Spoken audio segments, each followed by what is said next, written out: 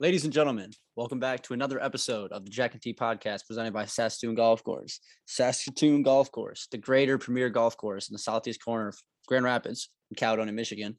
It's a great golf course. It's one of the only 45-hole golf courses in Grand Rapids. Tristan and I have both played it multiple times. It's truly a phenomenal golf course. The new course Silvers is in great shape. They truly outdid themselves with the creation of it. And, go check it out. Saskatoon Golf Course, Cowdoin, Michigan. All right, T. We're going to dive into to show 3. We're going to give a little rundown. We're going to hit on some Tiger stats, a little somebody, Mr. Someone joined the 500 club. We're going to touch on a little preseason football for the Lions and how much Tim Boyle sucks. We're going to touch on the all NBA Summer League teams. Pistons had a couple of guys, make the roster. As well as we're going to talk a little Michigan football. Cade McNamara, the junior, was named the starter for the team this year. We're going to talk a little, exciting news around the program. And then, ending up our show, we're going to dive into that boxing match this Sunday between Jake Paul and Tyron Woodley, which will be very interesting to see how that plays out. And then for the first time on the Jack&Tea Podcast, I had my very dearest, I misspoke there, dearest close friend, Leonardo Garcia, join. And it was a phenomenal interview that we had with him. He's in my eyes, a combat sports expert. So we had a great time talking some combat sports, running down some fights that have gone down through the past year and some upcoming ones in the future. But with that being said, T, you got any words before we get going here? Jack&Tea Podcast. We got a brand new logo and we're on the come up. Just keep on listening and enjoying. So let's get to it. That's great news to hear. Yeah, check out the new logo. T put a lot of hard work into it. It's fire. So with that being said, punch it.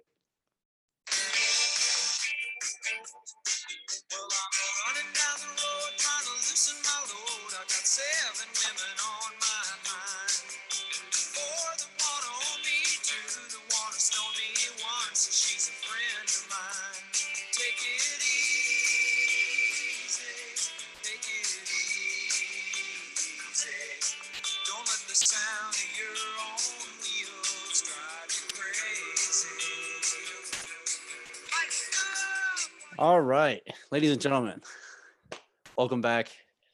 It's great to be back. T. Tristan's moved in at school. I'll be moved in, get the setup down to Kalamazoo this week. But we got some exciting news to start off the show right off the bat.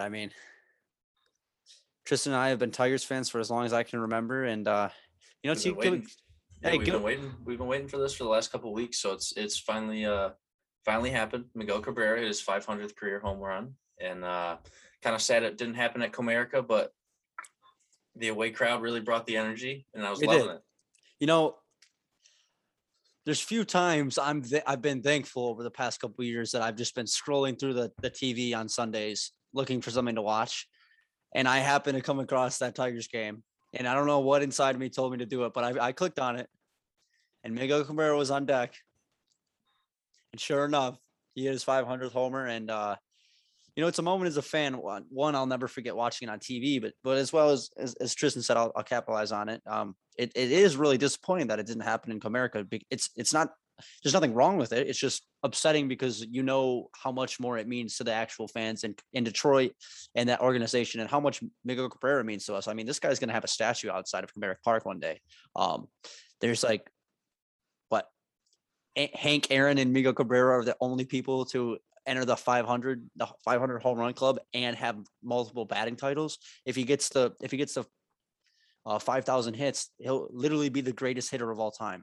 Yeah, and I would even say at where he sits right now, best right-handed hitter I've ever seen in my life, and no doubt, the best right-handed hitter of all time. I love it. I want to capitalize on something real quick here.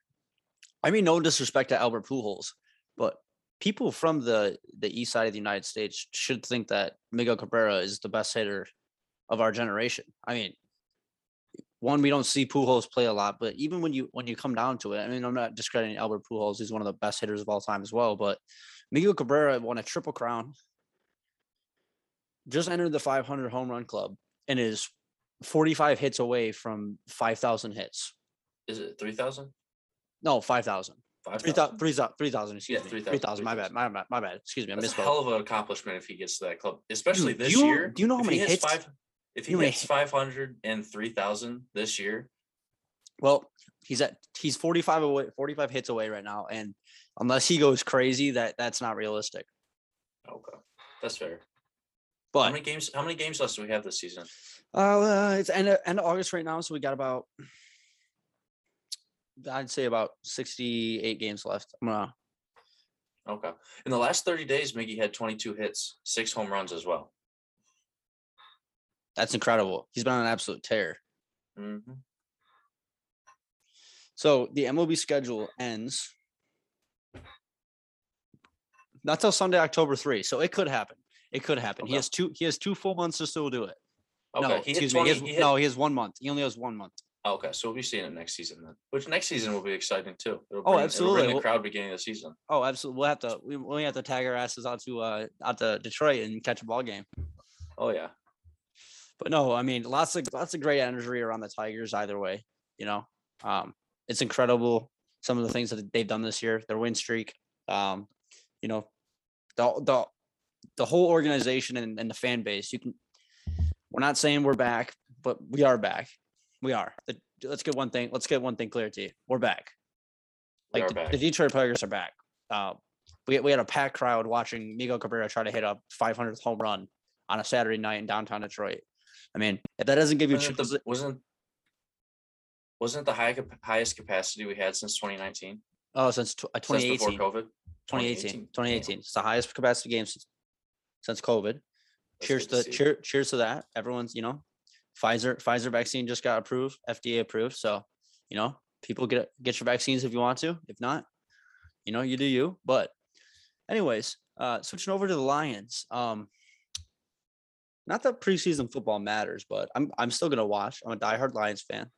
T, I just want to get some of your thoughts on how you think they've played so far, and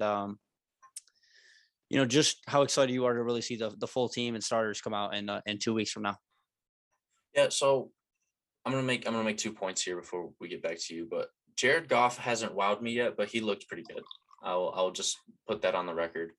But I'm gonna name 3 offensive players who have really stood out to me, and one is David Blough. He's been a great quarterback first 2 games, and it's been exciting. Tim Boyle, I know you're not the biggest fan. Tim Boyle, if you hear this, I hate you.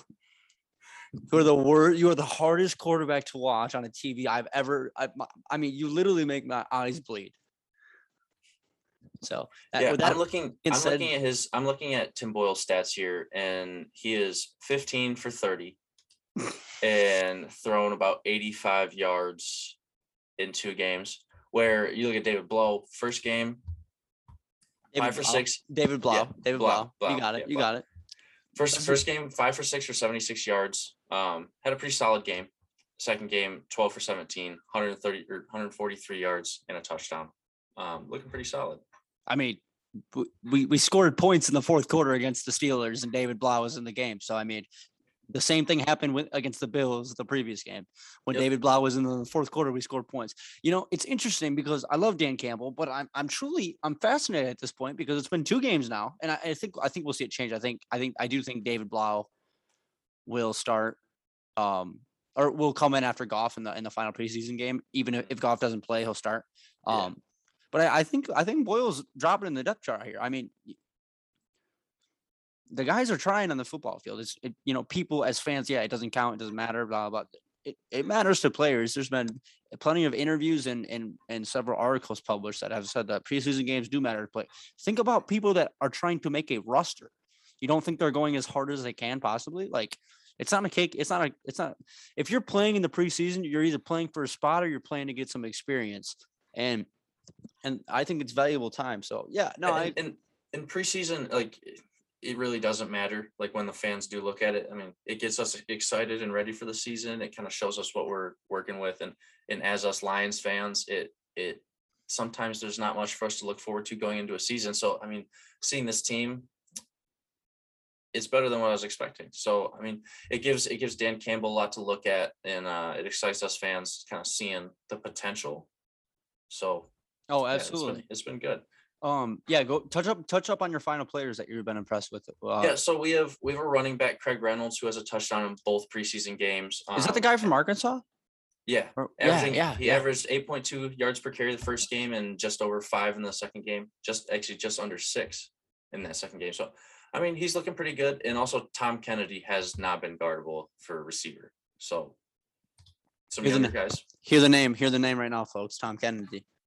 Yeah, I mean, do we throw him on our fantasy sleepers picks from last week? We might have to. I mean, it is just preseason, but you want to talk about preseason sleepers? Did you guys see that Cleveland or that? Excuse me.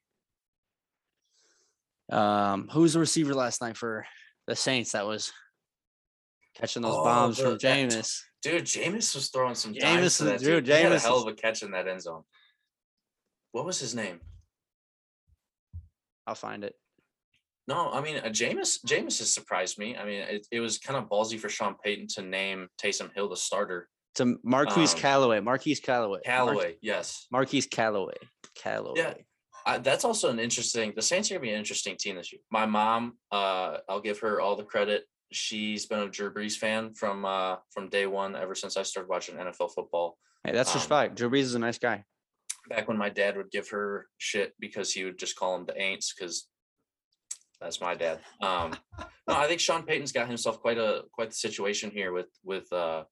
Jameis has been balling out this preseason. Jameis has been looking good. I mean, yeah, those two throws, those are tough. Especially the first one. He was double covered, and he threw it where either it was hitting the ground or his receiver was catching it, and he gave his receiver a great shot. Yeah, I saw Emmanuel Olbach came out today, and he said, I would not be surprised if Jameis Winston shows why he was drafted number 1 overall this year. And I don't necessarily agree with that. I don't. Mean, he did have LASIK surgery in the offseason. Yeah, LASIK. I mean, the eyes are cleared up. They're not, he's laying off the booze. I'm still a little worried about him at practice sometimes. I mean, you've seen some of the videos. He's been getting bullied by the drill. Yeah, Jameis came out after that video surfaced. He's like, trust me, I ran through that drill 3-4 times and it went perfect. Just when they turned the cameras to me, I kind of got my ass handed to me by a. Yeah, okay, Jameis. Okay, hey, buddy. We'll let that fly. Yeah, we'll trust you. I didn't even see it happen, but no, I truly do think that the Saints could be are going to be. They're going to be tough. If he plays well. I think they have an interesting situation. Same with the Lions with our quarterback situation is going. Do you think you think Goff has solidified his starting spot though? I haven't heard much about him from practices, but he's starting, bro. He's been to the Super Bowl. Yeah, that is true. He's won a playoff game. He's starting without a doubt. Jared Goff's our guy. Yeah. So what's your prediction for Matt Stafford? Because he lost his running back to ACL surgery or ACL injury. Cam Akers is out. Yep. So I mean, he still has running backs over in LA, but I mean, Matt Stafford's no leg magician. No, yeah. No, he's not at all. But he's gunslinger. He's used to not having a running back. I still think Matt Stafford's gonna be in the MVP conversation this year.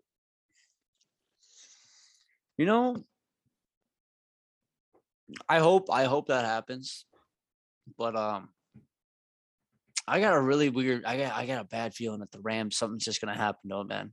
I don't even. So.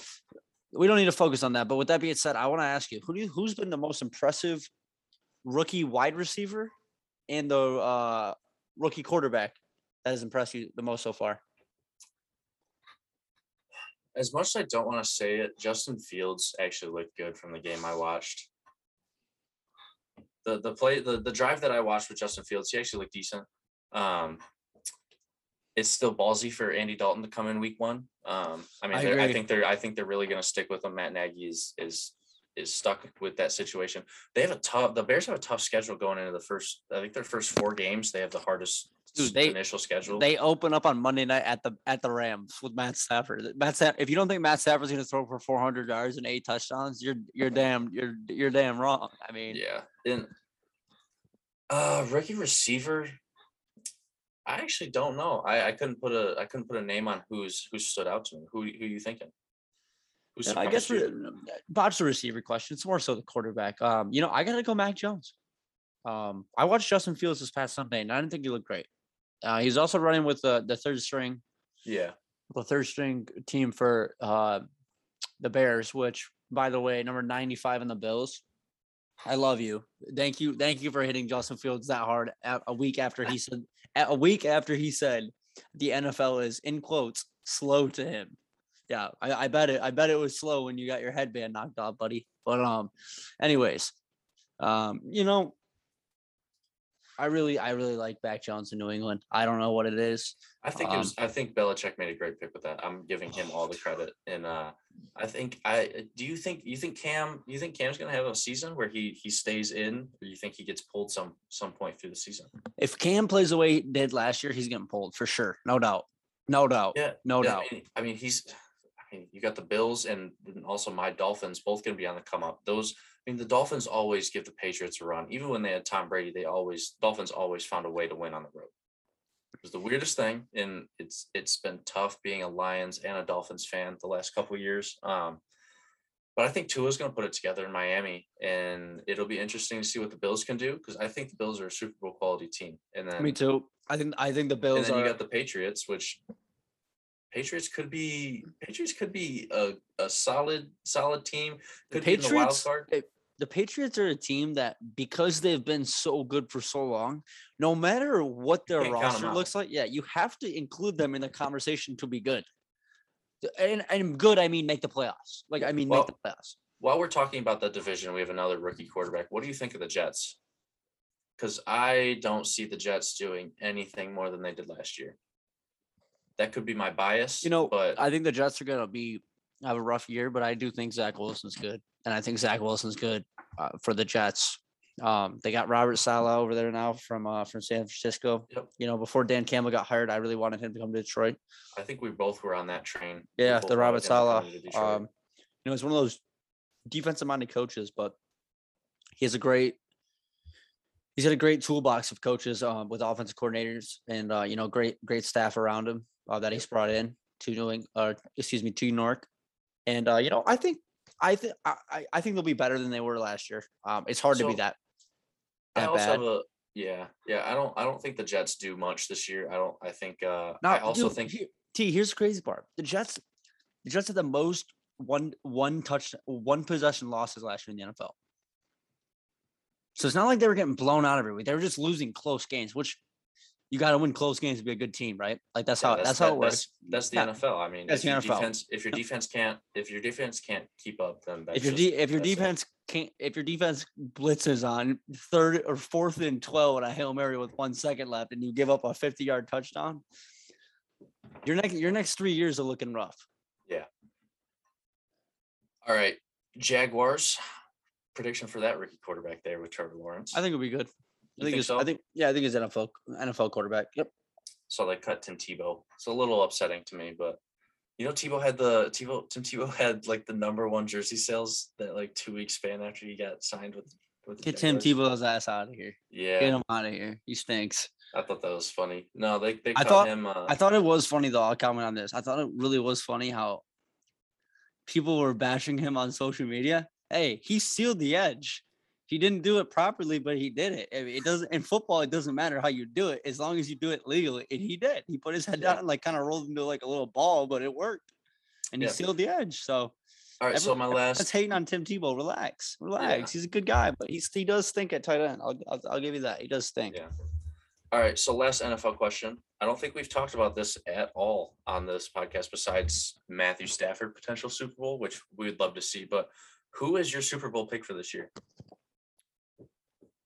We're 2 games into preseason, and we have our fantasy draft. I have one of my league's fantasy drafts this Friday. I mean, do you want me to be serious? Yeah. Tom Brady and the Bucs are going to win again. Yeah, dude, Tom Brady is just so much better at winning than everyone. Like, it's so hard. You can't bet against him. No. Because when what look at the Packers last year. They looked unstoppable at times.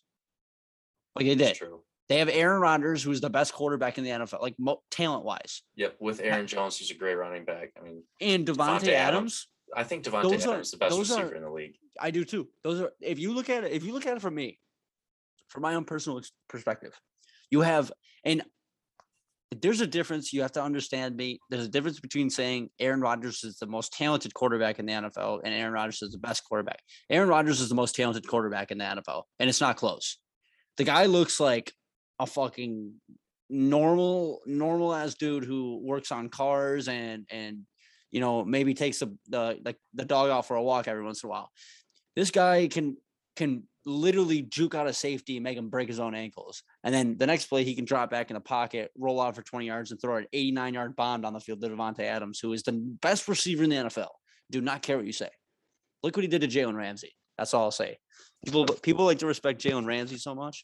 Jalen Ramsey is a great corner. Look what Davante Adams consistently does to Jalen Ramsey. He gives him the work every time. Brings it every time. I don't understand why Jalen Ramsey keeps talking to Davante Adams and talking to. I feel like but he was getting burned by Hunter Renfrow the other day and then denied it on Twitter. He got burned all day by Hunter Renfrow. Last podcast, I told y'all, Hunter Renfrow, sleeper pick. Hunter Renfrow is a gangster, certified bucket. He is a baller. He's a baller. You don't catch the national championship and end Alabama's throne unless you are a certified white baller. With that being said, we're going to switch it on over to the T. You want to touch on the summer league real quick here? Yeah, talking about certified white ballers. Peyton Pritchard on first team all summer league. I think he balled out. He surprised me with the Celtics. Not a big Peyton Pritchard fan, but he's a bucket. He's a bucket. He is a bucket machine. He's always been a bucket. I hated him at Oregon, but yeah, you don't like him because they beat us. That was a bad loss. We should have beat him. Oh, Michigan had. We don't need to talk about that. Yeah. Well, actually, let's get into our two Pistons picks first, and then we'll get to the rest of the summer league teams. So we had two picks on the second team with Luka Garza and our, of course, Cade Cunningham. What did you see out of them? Obviously we're not going to see the scoring from Cade that we did expect to right away. Summer league's a little bit more. It's a little bit more. What's the way to put this? It's still sophisticated NBA level basketball, but it's a little bit more laid back. You still got guys fighting out there that are fighting for positions. Fighting for spots on rosters, trying to make a living. So you got to add that aspect into it and combine it with the fact that it's summer league. The guys are out here trying to get better. They're not trying to get hurt before the season starts. But, some things that I saw from Cade Cunningham that I really was looking for was leadership. You talk about a guy who's on the bench and is constantly getting up and, applauding his team, helping guys. Even when, like, for example, Luka Garza, one time I think it was their first game, he had a step back jumper. I mean, just to see like the emotion and how much energy Cade Cunningham brought with, like, even when they were just running back down court to play defense. It's great to see it. That's what you want with a number one draft pick. You don't want to bring in a guy like Jalen Green.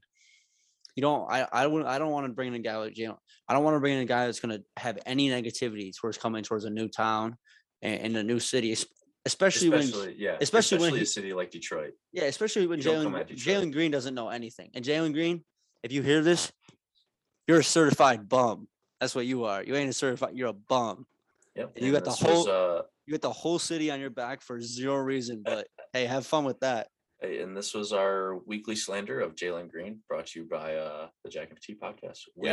We hate Jalen Green. Jalen Green is a known enemy to the state of Michigan. Yeah, and any other Detroit fan. I mean, Jalen Green basically took a pile of crap on Detroit last week on Twitter. And thought he was. I don't know if he thought it was funny. I don't know if he thought it was cool. But Buddy is an idiot. Yeah, he messed with the wrong state. I'm telling you. I think we're gonna have to cough it up and go to that game. Oh, I am. December 18th, fans out there, book it. I'm being there. I'll see you. All right, I'll see you there, Jalen Green. We'll see how you perform. Let's talk about our biggest surprise for the Pistons summer league. I would say Luka Garza. He shot the fucking lights out. That's no surprise to me, bro. He did the same thing to Michigan in college. You and I both being Michigan basketball fans. Sophomore year, Luka Garza had 60 against us, and then his junior campaign, he had 45 and 48. So when you got a guy who scores 60, 45, and 48, the bare minimum I was expecting from Luka Garza was at least 10. But I'm glad he fulfilled that, and I'm glad he showed his true capability because I know that guy. I think he scored 30 in an NBA game. I think Luka Garza could be a top 10 center in the league in a couple of years. Dude, he's just got to get his defensive. He stretches the floor like no other center in the. He might actually be the best shooting center in the NBA. Yeah, and I think that's his biggest attribute on this team. I mean, he did put in some work down low. He had two double doubles. Dude, he's bringing in rebounds. He dropped a lot of weight. He looks a lot thinner. He does. Yeah, he looks a lot thinner. In my biggest concerns in episode 2 that we talked about was his defense and his rebounding. If he could do both those things, he'd earn a spot on the Pistons easily to back up Beef Stew.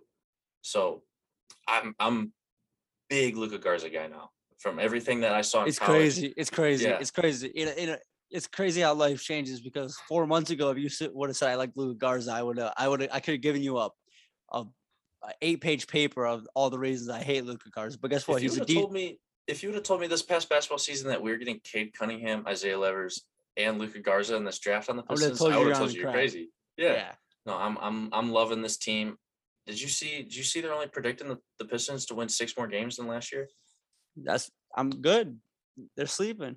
Yeah, and I think part of that is the East got a lot better. I mean, the Nets are going to come out and be absolutely disgusting this year. I mean, you got the Bucks. If they stay healthy. Yeah, you got the Bucks. They're reigning champs. They're going to come in. They're still going to be a very solid team. And then the Heat adding Kyle Lowry, another pretty solid sleeper team in the East. And PJ Tucker. Yep. And PJ Tucker. The Heat should be.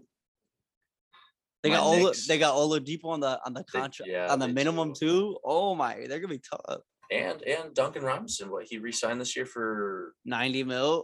Yeah, our boy made it from D3 basketball to man. He makes us proud. Hey, only player who's lost a D3 championship, NCAA championship, and NBA finals. Let's go, baby. Quite a stat, huh? Hey, some days those L's will stack into a dub. Promise you that. Yeah. One day. Also, I'm just going to make a point here. I know you're going to give me a little shit, but my Knicks, we had a decent free agency this year. I'm loving the new team coming in. We got Derrick Rose and Kemba coming back in, and then also Evan Fournier. Hey, I'm not saying shit. Kemba Walker in the Garden. Back in the Garden. That's a scary thought. Kemba Walker has done some damage in the Garden. Yeah, I mean, my hopes for the next summer was I wanted Lonzo Ball. I'm not gonna lie, I wanted Lonzo in New York, but getting Kemba. I'm loving it. So that's my outlook on the Knicks. I think they're gonna be a pretty solid team. Probably another 5 seed. I think the Hawks will get the 4 seed. So I just think that's how it's gonna work out this year in the East. But Pistons potentially 8 seed making the playoffs. You think? I'm in. Book it. We might even win a playoff game. Who knows? Then ship it. Let's run it. All right. With that being said, we're going to transition on over to Michigan football. I'm going to touch on this a little bit here. Michigan football opens up a schedule in 12 days from now. I will be going to the game. It's going to be my home school, Western Michigan. It's going to be visiting the Michigan Wolverines in the big house. You know, I'm really excited to get back to a normal big venue. I haven't been to the big house in quite some time now, being the year and a half it's been. But, you know, I'm so used to going there. I always make it over a couple games a year.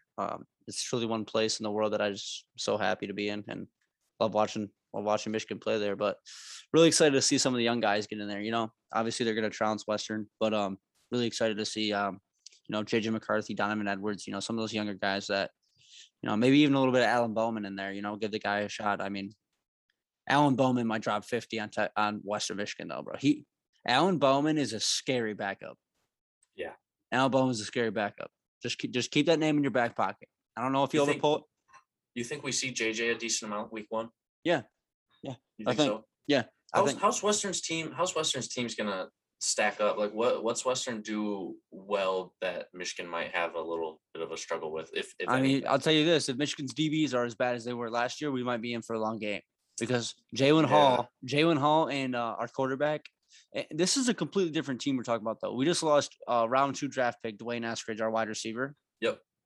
If that man played last year against Michigan, I think Western would have won. You really think so? Yeah. He's really tough. I've convinced myself that last year didn't have a Big Ten season, and Michigan did not have a 2020 campaign. Yeah, no, it didn't happen. It's gone in my mind. You're right. But no, yeah, JJ's quarterback too, according to Harbaugh right now. Edwards, Donovan will definitely see the field. But no, excited to see what Michigan has this year. What's your running back outlook for Michigan? Who do you think our guy is this year? So excited. Michigan has Mike Hart on the running staff now. I don't know if you guys have followed Mike Hart. Mike Hart was a former running back at the University of Michigan, probably the best running back we've had in the last decade, one of the best ever. He was fun to watch. Last 2 decades, excuse me. Yeah, no, he was fun to watch as a little kid. He was great. Mm-hmm. But if you've watched the stuff he's done he was at Indiana. I mean, if you watch the stuff he did with Indiana, he was a hell of a coach there. Dude, Indiana's running game became a problem while Mike Hart was there. If Mike Hart can establish that, I saw an interesting quote from Mike Hart a couple of weeks ago. It said, as far as, mixing the backups and getting them different carries, that's all going to come into play as when we're in practice and when we're in game situations, week 1, week 2, and week 3. When I'm going to see how guys are going to play better on different downs. So if Blake Corum is doing better at getting out speed and space on downs 1 and 2, and maybe Hassan Haskins is more of a, he's getting those 3-4 harder yards on 3rd and short or 2nd and short. He said it's all about finding the guys that are most comfortable in those specific situations. And that's something as a fan that I am just like, thank God, because it just seemed like last year at times we were just throwing guys out there and maybe just to change the jersey number up. I don't really know, but you gotta get a running back used to the down. If you're gonna run multiples, you gotta have different. Yeah. It's kind of like it's like the Chargers back in the day. I always remember this: LaDainian Tomlinson, Darren Sproles. I mean, LT was fast, but LT was the dog, and then Darren Sproles was. But Darren Sproles was speed. Yep. So you gotta find out your guys and what situations fit their personality and play style better. Yeah, I think Michigan. I think the quarterback situation is gonna be fun to watch. We have, if not the best, but we have one of the best quarterback rooms in the country for up and coming quarterbacks, and I'm very excited. But having Hassan Haskins as the starter, backed up with Blake Corum, I think we forget about him as Michigan fans because we did sign Donovan Edwards, and he's such an exciting prospect. But I mean, Mike Hart, you brought up Mike Hart in one of the past interviews. Mike Hart compared Blake Corum to himself, which ballsy of Mike Hart to say. But I mean, I like everything I've heard about Corum. I mean, I think he's gonna be a dog. I think he'll surprise a lot of Michigan fans, and I think he's gonna be one of our main offensive threats this year. I think Man's his problem. Yeah. I think Blake Corum is a problem. I think he is a certified problem. I'm talking problem for anybody in the country. I think he's a guy that could give Michigan an edge in Ohio State this year. He's that good. I watched a video of his legs. His footwork is through the roof. His footwork is as good as any NFL running backs. Promise you. Yeah, I think Corum could turn out to someone like Saquon in a couple of years. Dude, he reminds me just of him. I swear. Yeah, but Hassan Haskins is the veteran on the team. I think if he gets 200 carries this year, he'll get to 1,000 yards easy. I think so too. Yep. Yeah, I'm excited. Me too. Wide receiver picks for Michigan. Who's our wide receiver one? Oh, I've heard a lot of good things. Ronnie Bell. Yeah. I'm big on Ronnie Bell. You think Ronnie Bell's first or second round pick after this year? No. Michigan doesn't have a tendency for producing high draft picks when it comes to wide receivers. But Tigers won. Let's go 4-3. Yep, I just got that. Casey Mize had a great game. Yeah, he did. Casey Mize only gave up a couple runs and scored a run. But with that being said, getting back to my point, we got Roman Wilson, who I've heard a lot of good things of, a sophomore from Hawaii. We got AJ Henning, who has the same high school as JJ McCarthy before he transferred to IMG, which is huge because that's chemistry that can't be bought. That's chemistry that's built. And, we got a lot of young receivers out there led by a veteran, Ronnie Bell, and also the transfer. I forgot to mention his name. I can't think of it off the top of my head, but we got a transfer from a Texas Tech, right? No. Well, that's Alex Bowman. Give me 1 second. He's the from Jackson State, Daywin Baldwin.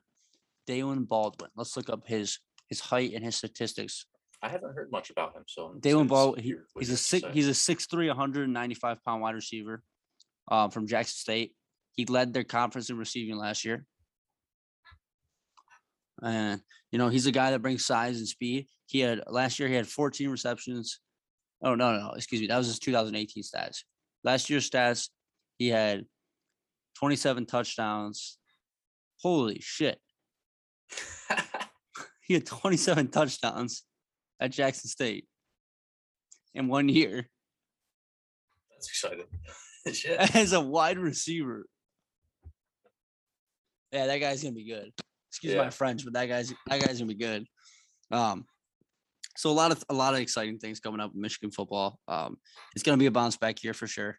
Yeah, I think we go 8-4, and we head into what I think is going to be the JJ era in the next couple of years. JJ and Blake Corum with Donovan Edwards.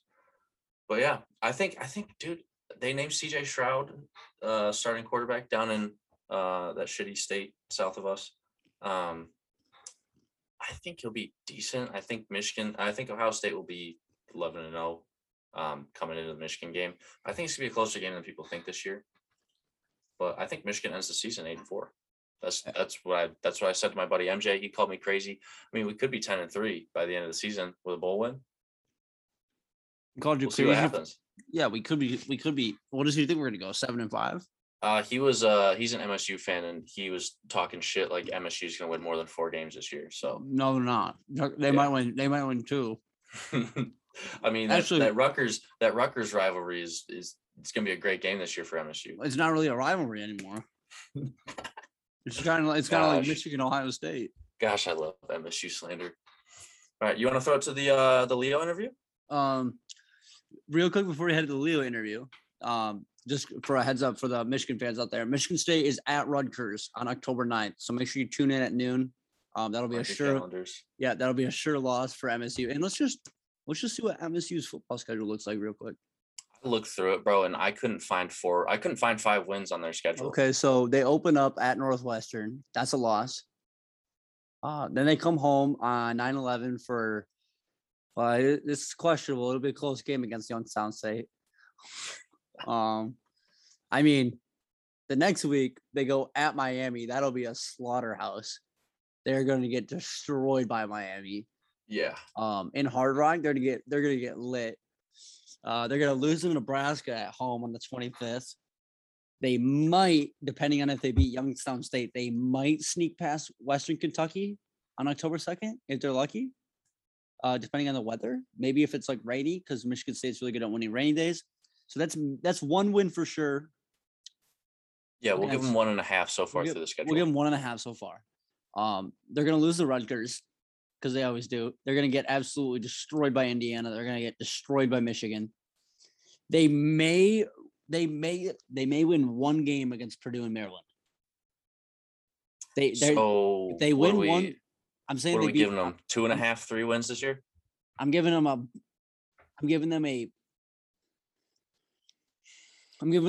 over.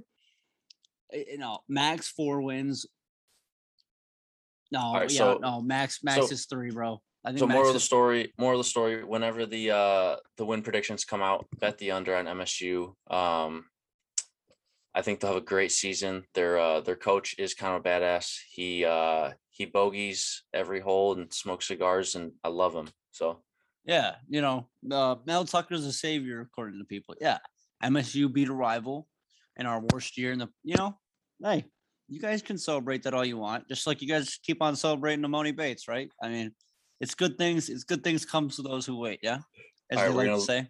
We're gonna lose MSU viewers, so let's enter this interview. All right, real quick before we head to the interview, Jake Paul, Tyron Woodley this Sunday.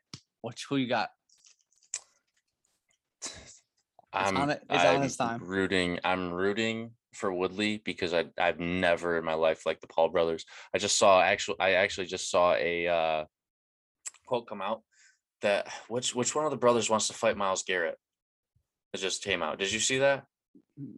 They'll probably beat him. Myles Garrett stinks at boxing.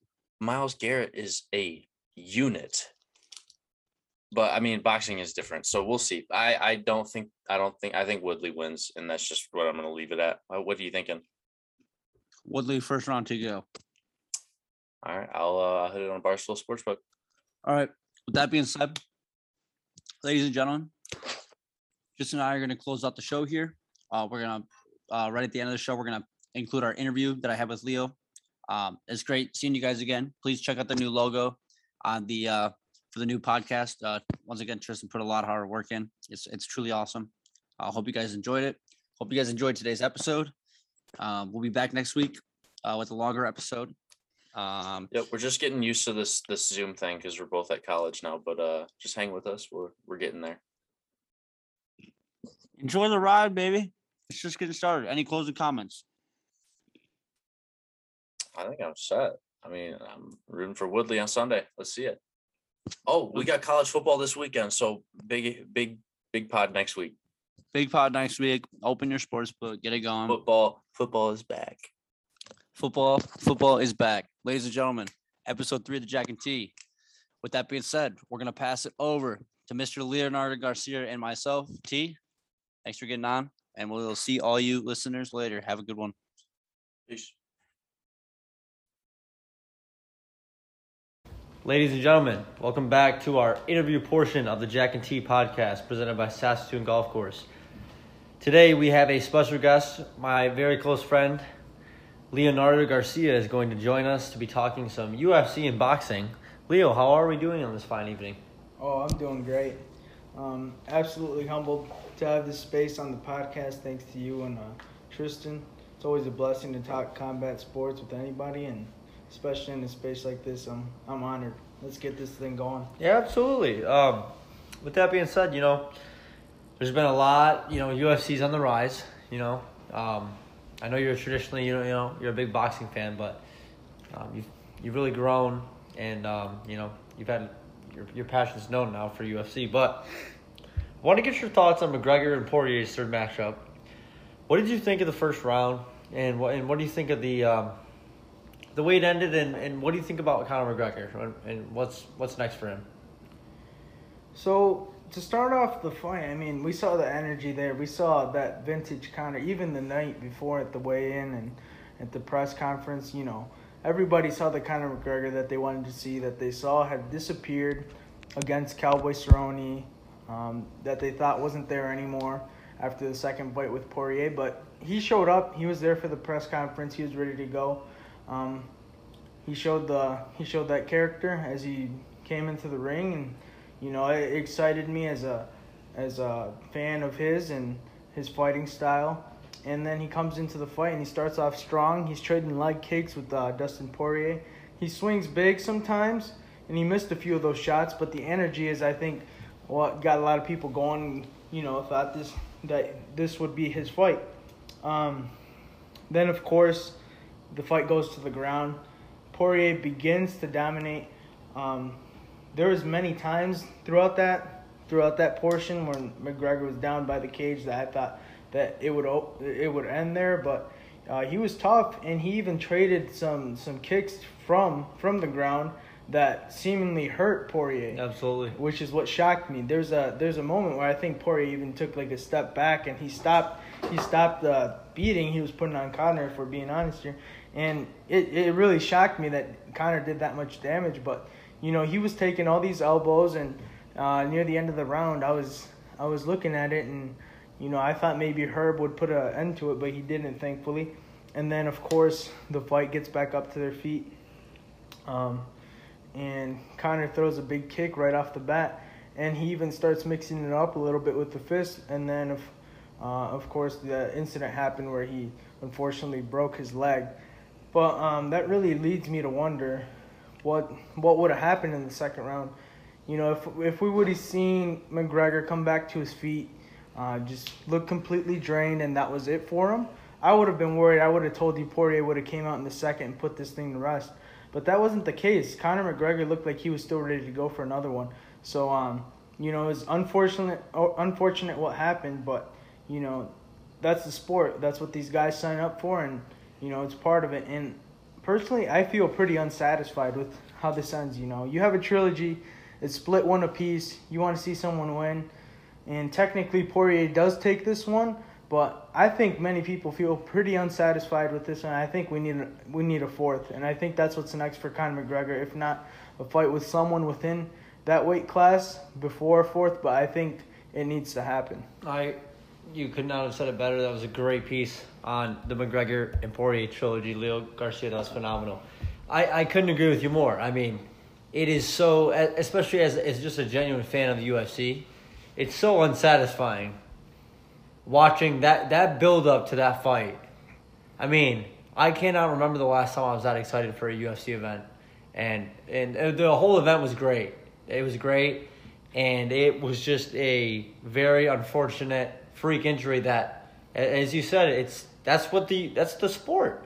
It happens. You have to be aware as a fan and as a fighter that every kick, every move, every second in that cage, you are one move away from either it has a risk knocking someone out, getting knocked out, breaking someone's leg, or breaking your own leg. I mean, it is crazy how much and how fast things can happen in the UFC. But no, spot on analysis of McGregor Poirier 3. And with that being said, I want to transfer it over. I want to get your thoughts because upcoming UFC 268 in New York in November, Kamaru Usman versus Colby Covington 2. In their first matchup, it's one of the best UFC fights of all time.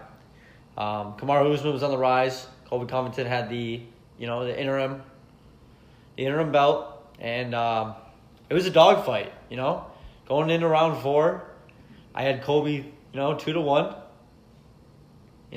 And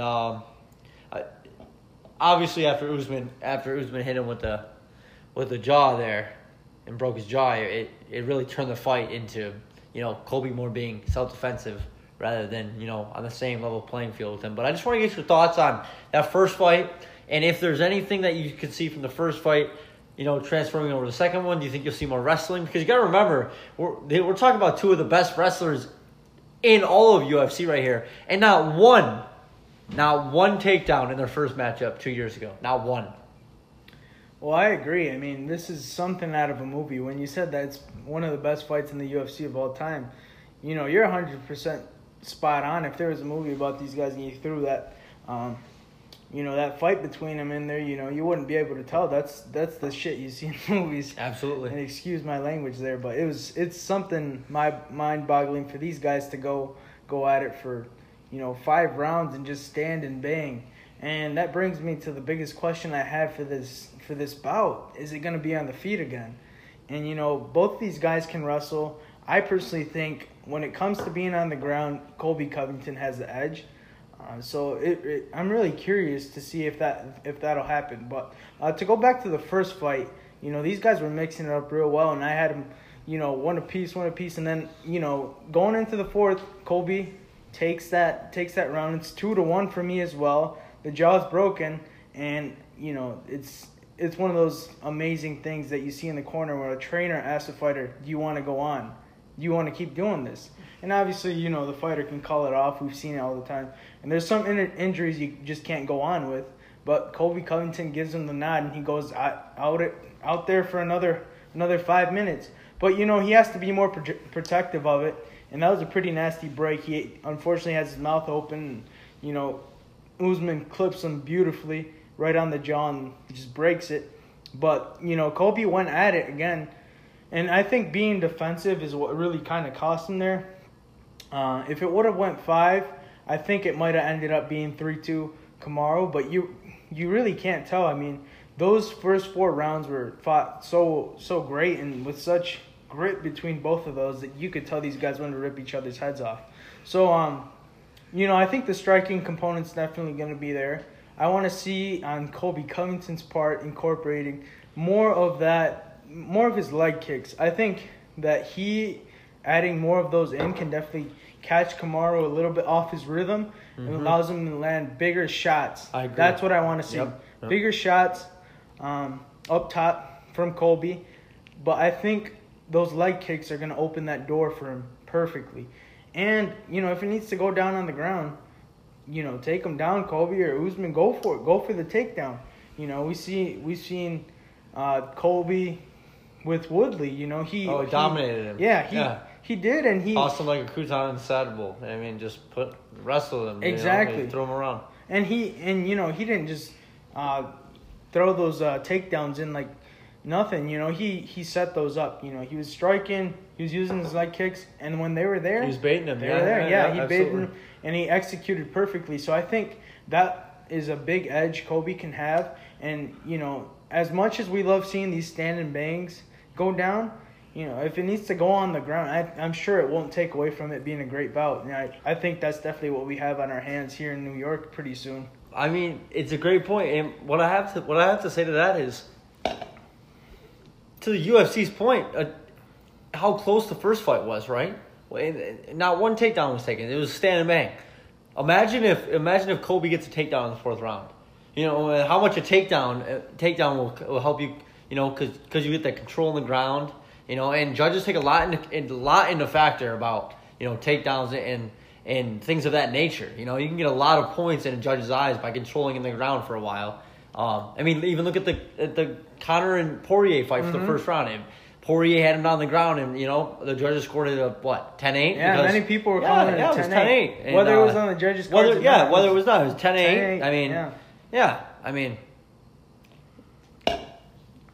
Absolutely. So it'll be interesting to see. There's a lot of different things about this fight. Kamaru Usman's been defending his belt. I don't think he's been fighting that great of caliber people yet. I mean, no knock on Jorge Masvidal. Excuse me, Jorge Masvidal is a great fighter, but I don't think he's up with Usman right now.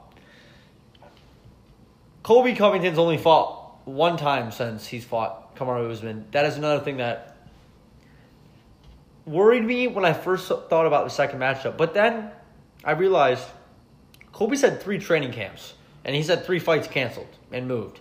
So it hasn't been like he hasn't been taking the Conor McGregor route like he did a couple years ago when he boxed and then he took some time off. Yep. He's been training, so I think it'll be obviously it's going to be a very highly anticipated matchup.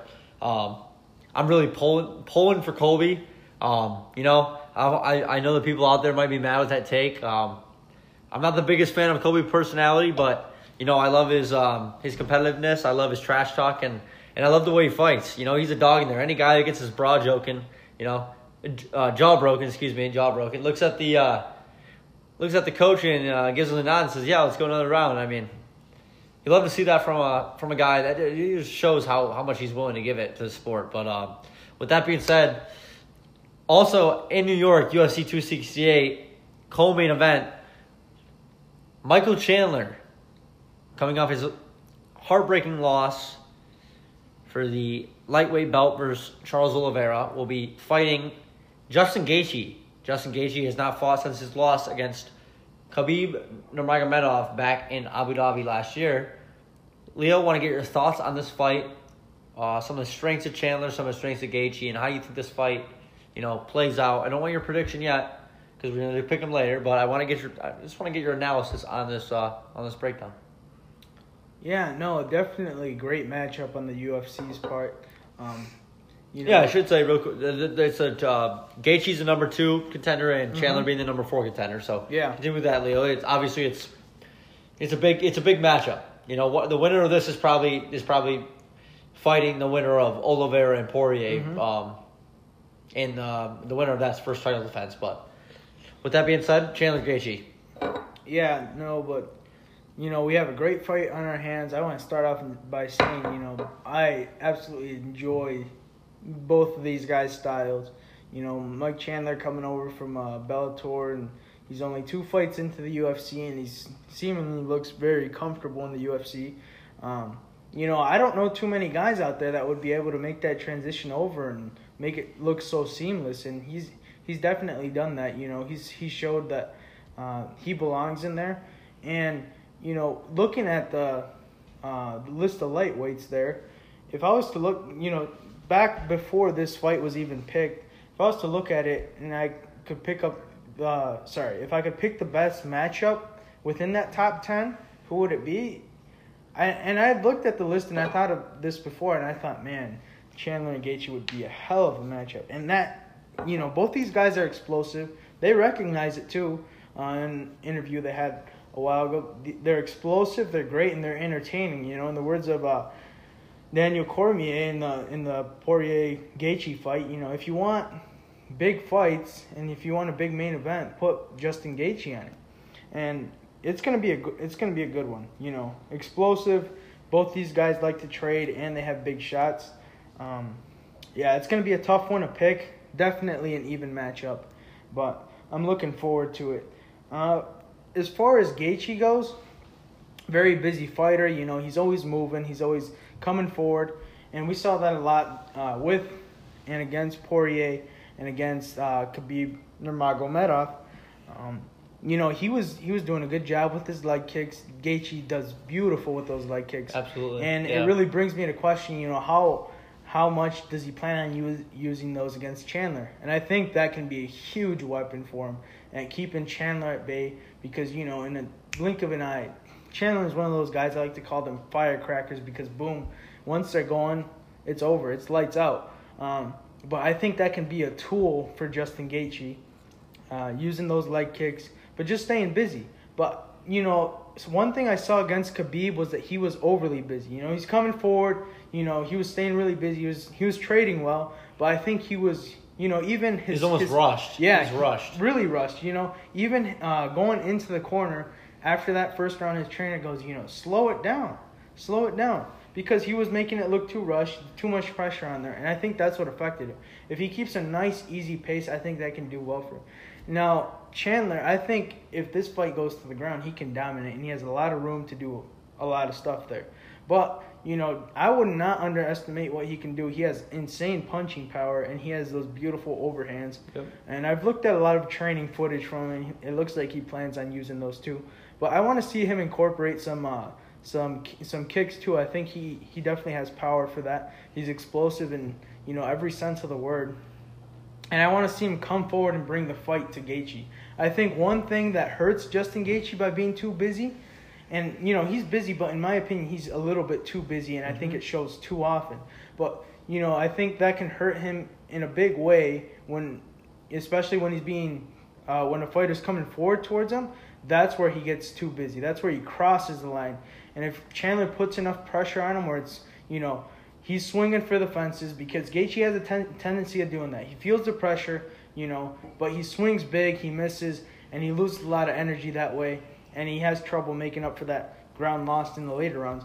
If Chandler comes forward, brings the fight to him, keeps him busy, keeps him on his toes, I think he can wear Justin out, and we're looking probably, you know, putting him away before getting to the cards. So, you know, there's endless possibilities for this fight, endless possibilities. But without a doubt, I think, you know, and it's tough to say because we got Usman Covington, which was a phenomenal fight the first time. But, you know, for the fight of the night, it's up in the air. Both, you know, it's gonna be a great night. Who's gonna get the bonus? I don't know, because it's gonna be a heck of a night. It's gonna be a heck of a night, and we got two amazing fights already announced. Of course, Makhachev and RDA announced as well. But, you know, these two fights are what I'm most excited for, and we have a heck of a card on our hands so far. Absolutely. With that being said, we're going to flash forward a little bit. About a month after that stacked UFC 268 card, as you just said, Charles Oliveira will defend his belt against... Oh, excuse me. Will not defend his belt. They will fight for the...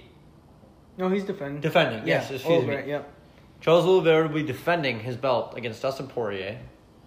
This is a very interesting matchup, in my opinion. Leo, I want to get your thoughts on this fight and your honest results on what you think is going to happen when they match up in December. So, it's really tough. You know, we've heard all kinds of things about what Charles Oliveira might look like in the future defending this title. And I've seen a lot of people underestimating him, but I've also seen a lot of people overrating him. You know, his matchup with Chandler, it was a crazy matchup. You know, for a second it looked like Chandler. Oh, there's actually two instances, and we were watching that live together. You know, we were on our feet pretty much the whole fight, just because there was two instances where, you know, Chandler looked like he was gonna win, and then we looked like we had some flashbacks of Ferguson and Oliveira where Oliveira seemingly looked like he was just going to take the fight from him on the ground and just take it to him and do his thing. Do what Charles Oliveira does. But that didn't happen. And, I take my hat off for sure to Chandler because he fought so well on the ground that night. But anyway, there's a fine line, I think, for Charles Oliveira without overestimating him and underestimating him. I think he can mix it up well. He has good power, but I don't know if he has enough power to put someone like Dustin Poirier out. Poirier has a good chin. He shows that. He's shown that against Conor McGregor. He's shown it against Gaethje for sure in that beautiful 5-round bout. Hooker too. Hooker as well, yeah. Yep. And what? He took a beating that night. He was a tough son of a bitch. Oh yeah. Yep. And he has that chin. Like I said, Oliveira can mix it up, but I just don't know if he has the power to put him away. So, he has many tools in that box there, but I think his best bet is to take that fight to the ground and probably submitting Poirier. I definitely give Oliveira the edge by a good amount to Oliveira. I was going to ask you that. What do you think about Dustin Poirier's grappling? Do you think Oliveira will be able to, in a sense, really, how much of an advantage of it on the ground is it for Oliveira? I mean, we saw the questions that people had about Chandler, and we both knew that I knew Chandler was going to come out and be phenomenal with that. Yeah. That's because that was his number one focus. Charles Oliveira is one of the most skilled and dangerous people in the UFC. When he's on the ground, he's got you on his back. So, credit to Michael Chandler. He's a hell of an athlete. Big Michael Chandler fan here, as well as both Leo. of us big. Yeah, really pulling for him in his next matchup. But I want to get your thoughts. Do you think Dustin Poirier can grapple with Charles Oliveira? That's a tough question because like I mentioned earlier, Oliveira definitely has the edge there. But, I don't want to say it's by a country mile or anything of that sort. I don't know. I think he can grapple with him, but I think if it goes late into the rounds where, they've been mixing it up for a while or, Oliveira spent some time on the ground, maybe even dominating him, getting that top control, I think Poirier will eventually give in. He's a tough guy, but, Oliveira has that bag of tricks where he can just pull anything out, all kinds of chokes, all kinds of bars. We've seen it in his fights against Ferguson. He's just a phenomenal fighter on the ground. He's, Brazilian jiu-jitsu guys. He has everything in that toolbox to end it. So I definitely think if Poirier is a little bit more fresh, he can wrestle with him. But I think if it goes late, I think his inability will start there. I think he's at risk for being dominated. I agree. I think that if this fight goes into late rounds, I'm favoring Dustin Poirier. But I think I think Poirier is probably best bet is just really striking with him. I definitely think he has the capability of putting him away. If I had to take a guess, I would think that, and I'll save it for the pick'em actually as we get to. All right, so a little bit. I'm going to touch up on a little Volkanovski versus Ortega. That is the Ultimate Fighter series. Check it out on ESPN Plus. It's awesome. Leo and I both have ESPN Plus. We both watch it. It's a phenomenal series. Glad to have it back. This new season is with Alexander Volkanovski. He is the bantamweight. I believe he. When it gets to those lighter guys, I believe he's the bantamweight. The bantamweight champion. He's a lighter fighter. He's fighting against Brian Ortega. Brian Ortega has one loss and two losses. One loss in the UFC. Ortega has 0 losses in the UFC. He's the defending champion. It's been a very interesting series to watch. I really am. I'm more so on Ortega's side. I like the way he coaches the people on his team throughout the Ultimate Fighter. I really just like the outlet and the way that he takes the approach to it. But as far as the fight goes, I think it's going to be very interesting because you have two very different guys. Volkanovski is much more of a balanced mixed martial artist. He can do a little bit of everything. He's a very good striker on his feet, very good leg kicks. I like to compare his leg kicks a lot to Justin Gaethje's. Probably one of his most dangerous tools are the leg kicks. He loves to, in a sense, Justin Gaethje-ish likes to get up in the face and constantly apply pressure. However, on the other side, Brian Ortega is a much more, he's a calm, smooth mixed martial artist who is he's a jiu-jitsu, master. He's a submission, artist. He's one of the most dangerous submission artists in the UFC. I mean, you can put him up there and maybe a short list just behind Oliveira, but he's very dangerous and he poses a lot of threats for a guy such as Volkanovski. Ortega is a lot longer than Volkanovski. He's taller. He'll have the reach advantage. That not only does a lot with striking, but that also can do something with grappling. Harder for Volkanovski to get a hold of Ortega's wrists and get out of certain leg locks and things such as that. But it's gonna be a very, very interesting fight to watch. I love the build up to it. They've been fighting, going against each other with their fighters that they've been training for the past, it'll be 6, 7 weeks, 8 weeks, almost 2-3 months. Mm-hmm. And, when you have things like that, it's just a good fight build up. So I'm really excited for Ortega to get the opportunity, and I'm pulling for him a lot. But if I may, what would you say are like each fighter's keys to victory? What gives them the pathway to victories? If they use what tools? Good question. I'll start off with Ortega. So Ortega's key to victory for a guy like Volkanovski is it's going to be tough for you to, as Khabib did very well against Gaethje, right? Gaethje rushed Khabib. Khabib, traded with him in the beginning, showed him that he wasn't just going to boss him around and come right up in Khabib's face. So Khabib traded with him a little bit, and then he wore Justin down a little bit. Not all the way, but, got him in the rhythm of the fight. They got a couple minutes into it, and then Khabib shot and got him down the ground. The key for me in this fight for Ortega is if he can establish the ability to keep Volkanovski at a distance. Because if he can do that, he's going to be able to shoot for the takedown, right? And if he can do that, he's also going to be making Volkanovski think about him shooting for the takedown. And what does that do, Leo? That leaves you vulnerable for the shots up top, Ortega's a very overlooked and I believe slept on striker. He can trade, I compare him a lot to Ortega in terms of how the media may view him, Very slept on the feet and very, very well, how they acclaimed on the ground. Ortega's got to get him to the ground. If Ortega gets this fight to the ground, I think if Volkanovski goes to the ground, I am going to be concerned for him. Not concerned in the fact that Volkanovski can't grapple because he can, but I'm so concerned that Brian Ortega's grappling is that much better and he's that much hungrier for this belt that I think that's a bad place for Volkanovski. I think Volkanovski, and this will swing over. So obviously Ortega's keys, get him to the ground, keep that distance, and get the submission, right?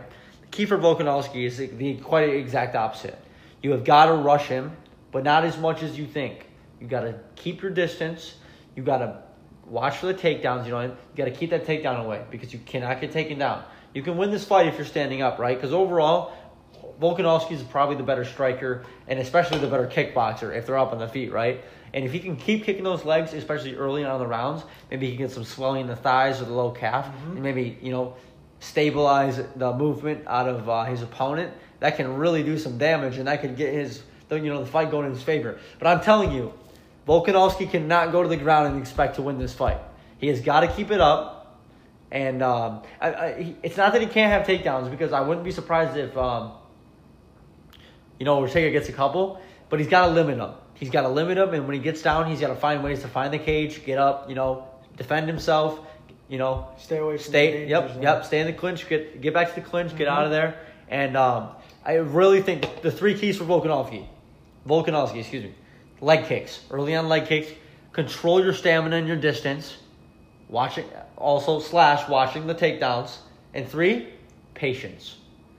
I think the thing with Volkanovski is he comes out a lot like Gaethje. They rush.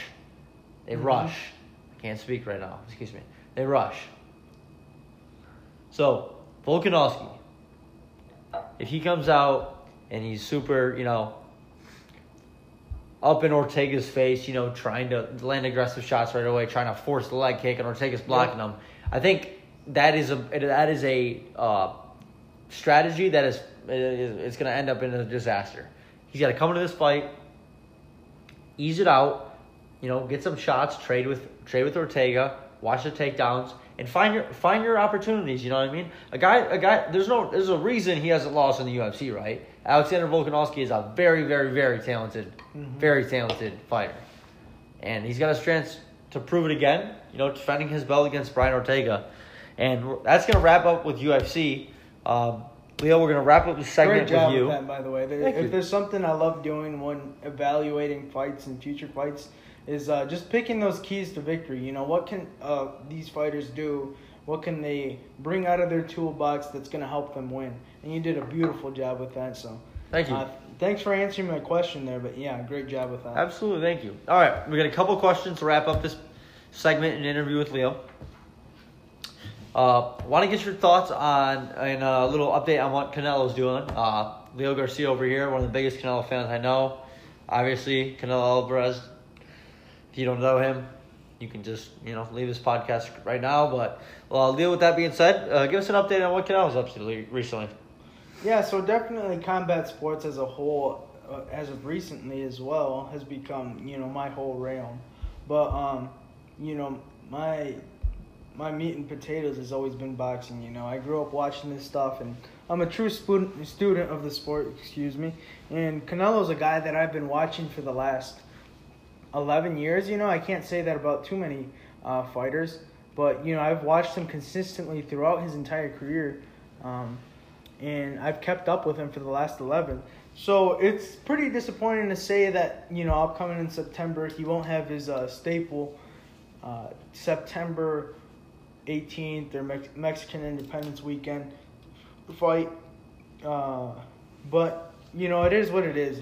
It's something that we always like to see. He always fights in May around Cinco de Mayo weekend. It's great. This year it seemingly won't happen. It's unfortunate.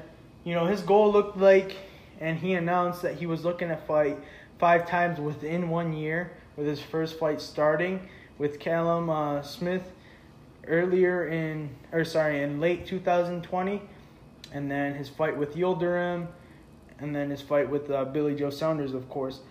And negotiations looked like they were going well, and they were coming close to a deal here. But of course, the snakes over at PBC didn't allow it to happen. They wanted to fight on Fox. They wouldn't. There's many things that Caleb Plant had said. Okay, Canelo can have this and that, but we truly don't know what happens beyond those closed doors. Everybody's hungry for that money, for who gets to host the fight and everything. So it's really unfortunate, but that fell through. But as we all know, Canelo's looking to become undisputed at 168, claim all 4 of the belts. The only one he's missing is the IBF belt, which Caleb Plant holds. Let's talk a little bit about Caleb Plant. He has good power. His opponents, as of recently, have tested him very little, in my opinion. His defense isn't really quite there, but, I don't really see anything big that keeps Canelo from walking through him. And as negotiations for that fight fell through, they rushed to get an opponent for September. It looked like Bivol up at 175. At light heavyweight was an option. Negotiations happened, but it looked like that would have had to been pushed back anyway, so that would have happened in September. And all in all, it looks like everything fell through for September. So unfortunately, it's not happening. But the good news is revived talks are in for November for a fight with Plant, for that undisputed fight and that title that Canelo Alvarez wants. So, looking at it from the time now in August to November, they should be able to figure something out with PBC. And, of course, Canelo's a free agent but works with Matchroom Boxing with Eddie Hearn. Phenomenal promoter, does business how it should be. My favorite promoter in the game right now. So let's hope that happens with Plant. I personally like things in order. I want him to have the 3 belts, go for the 4th, and then we can go talk about going up to light heavyweights and fighting the Bivels and the better BFs. Yeah, absolutely. So, you want that undisputed title. It's all about the legacy, and you can tell Canelo wants it. He was planning on fighting 5 times within a year. There's other guys who fight maybe once a year. So, in terms of the hunger, it's there. He wants to become undisputed at 168. But personally, I want him to see it, just get through Plant because I think that's a for sure win. Then we can talk about 175 becoming undisputed there too. All in all, he's working towards that legacy. And, if he becomes undisputed at 168, 175, we're talking about one of the greatest fighters of all time. He'd definitely be in my top 10 then. And maybe the greatest Mexican fighter of all time. There's quite the list there. But yeah, to wrap up on that, hopefully that fight with Plant does happen. If not, he has some good competition at 175 that would give us, I think, better fights. But hopefully we can see him claim that undisputed title before this year ends. Absolutely. That was perfectly well said, Leo. We're going to wrap up the segment with you. We're going to run back through our, 6 UFC fights that we discussed, and we're going to, or 5, excuse me, we're going to give a rundown. So I want your pick, McGregor-Poirier. Well, obviously that already happened. Who did you have going into the fight? I had McGregor I did as by well. a second-round TKO. And we don't need to touch up on that because already that happened. Usman, Covington, part 2. Who do you have? I have Covington stopping Usman in the 4th round. That's interesting. I have Kamaru Usman beating Colby Covington in the 3rd round via TKO. But I would love to see, don't get me wrong, I would love to see Colby Covington beat Kamaru Usman. Yeah. We go to Chandler Gaethje. Chandler Gaethje, who do you got? Oh, this is going to be a hell of a matchup. Big fan of both these guys. Definitely a bigger fan of Chandler, if I'm being honest. I think Chandler comes forward, puts that pressures on, executes, and I think there's going to be an opening in that 3rd round for Chandler to come out on top and stopping Justin Gaethje by TKO. Perfect. Couldn't have said it better. I've got Michael Chandler, 3rd round TKO versus Justin Gaethje. I think Justin Gaethje is going to find his gas tank out empty in that 3rd round, and I think Chandler is the more,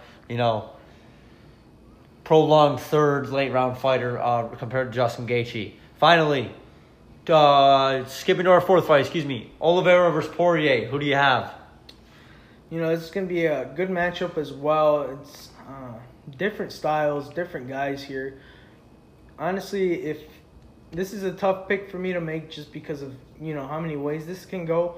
But to make my pick, I got Olive submitting Dustin Poirier in the second round. I think, Dustin might try and mix it up, use the calf kicks. And they even asked him, what would happen if he fought Oliveira. And he said, I don't know, I'll probably calf kick him. So I think that'll be definitely something he does, but I see him getting in trouble on the ground. And honestly, I'm going to be specific here. I think Olive puts him away by submission with a triangle choke in the 2nd round. Beautifully said. I agree. I'm taking Charles Oliveira, 1st round, rear naked choke. Okay. I think the first time he gets Poirier on the ground, I think Poirier's going to try to do something very similar to what he did against McGregor when he got McGregor put in the guillotine, except if you get put in a guillotine by Charles Oliveira, you're going to sleep. With our last fight, Volkanovski versus Ortega, who you got? This is, all these fights are tough, but they're all great. tough. They're all great fights. They're all great fights, and thankfully we have, we can say they're great fights. The UFC's been giving us great cards and great fights, so I'm thankful for this. And this one's the one that's coming up soon. It's gonna be a great card as well. I have Brian Ortega pulling off the upset late in the 4th round. Volkanovski's very high volume guy, he brings the pressure forward, he brings the power there, but I think if Brian Ortega can keep his composure, his temperament, use his defense well, this fight goes late, and if it's on the ground, like you said, Ortega's definitely got the edge. I think Ortega submits him. I think the later this fight goes, the more it leans in Brian Ortega's favor, 100%. I think the grappling advantage between Ortega and Volkanovski is something that Volkanovski hasn't seen in a while in his last recent fights. Not knocking the champ off. He's a hell of a fighter. It's going to be a great fight. But I've got Brian Ortega, 2nd round knockout. Oh, okay. Knockout, not TKO, knockout. I think Brian Ortega is going to knock him out. I think Volkanovski might be putting a little bit too much pressure on him early on. I think he might be, Ortega might be faking that takedown. And And I think you might catch him with I think you might catch him with an overhand or something, and he might slip him with one, and all it takes is one punch in the UFC. But with that being said, Leo Garcia, thank you so much for being our guest on the Jack&Tea Podcast. This is our 3rd episode. We're so enjoyed and welcome to have you on here. We're definitely going to have you back on here again and talk some more UFC and some other sports. But any last words from you?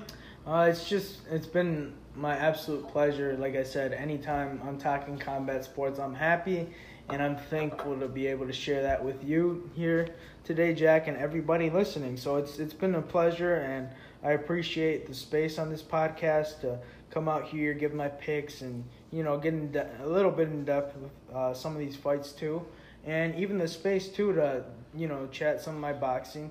My like I said, my meat and potatoes, that's my stuff right there, my expertise. But I like to be able to chime in here and talk UFC too. So I appreciate you incorporating some of that in the podcast. It's been a blast, and I look forward to the future, and hopefully we can look back at these picks and our guys won or we were right. Oh, absolutely.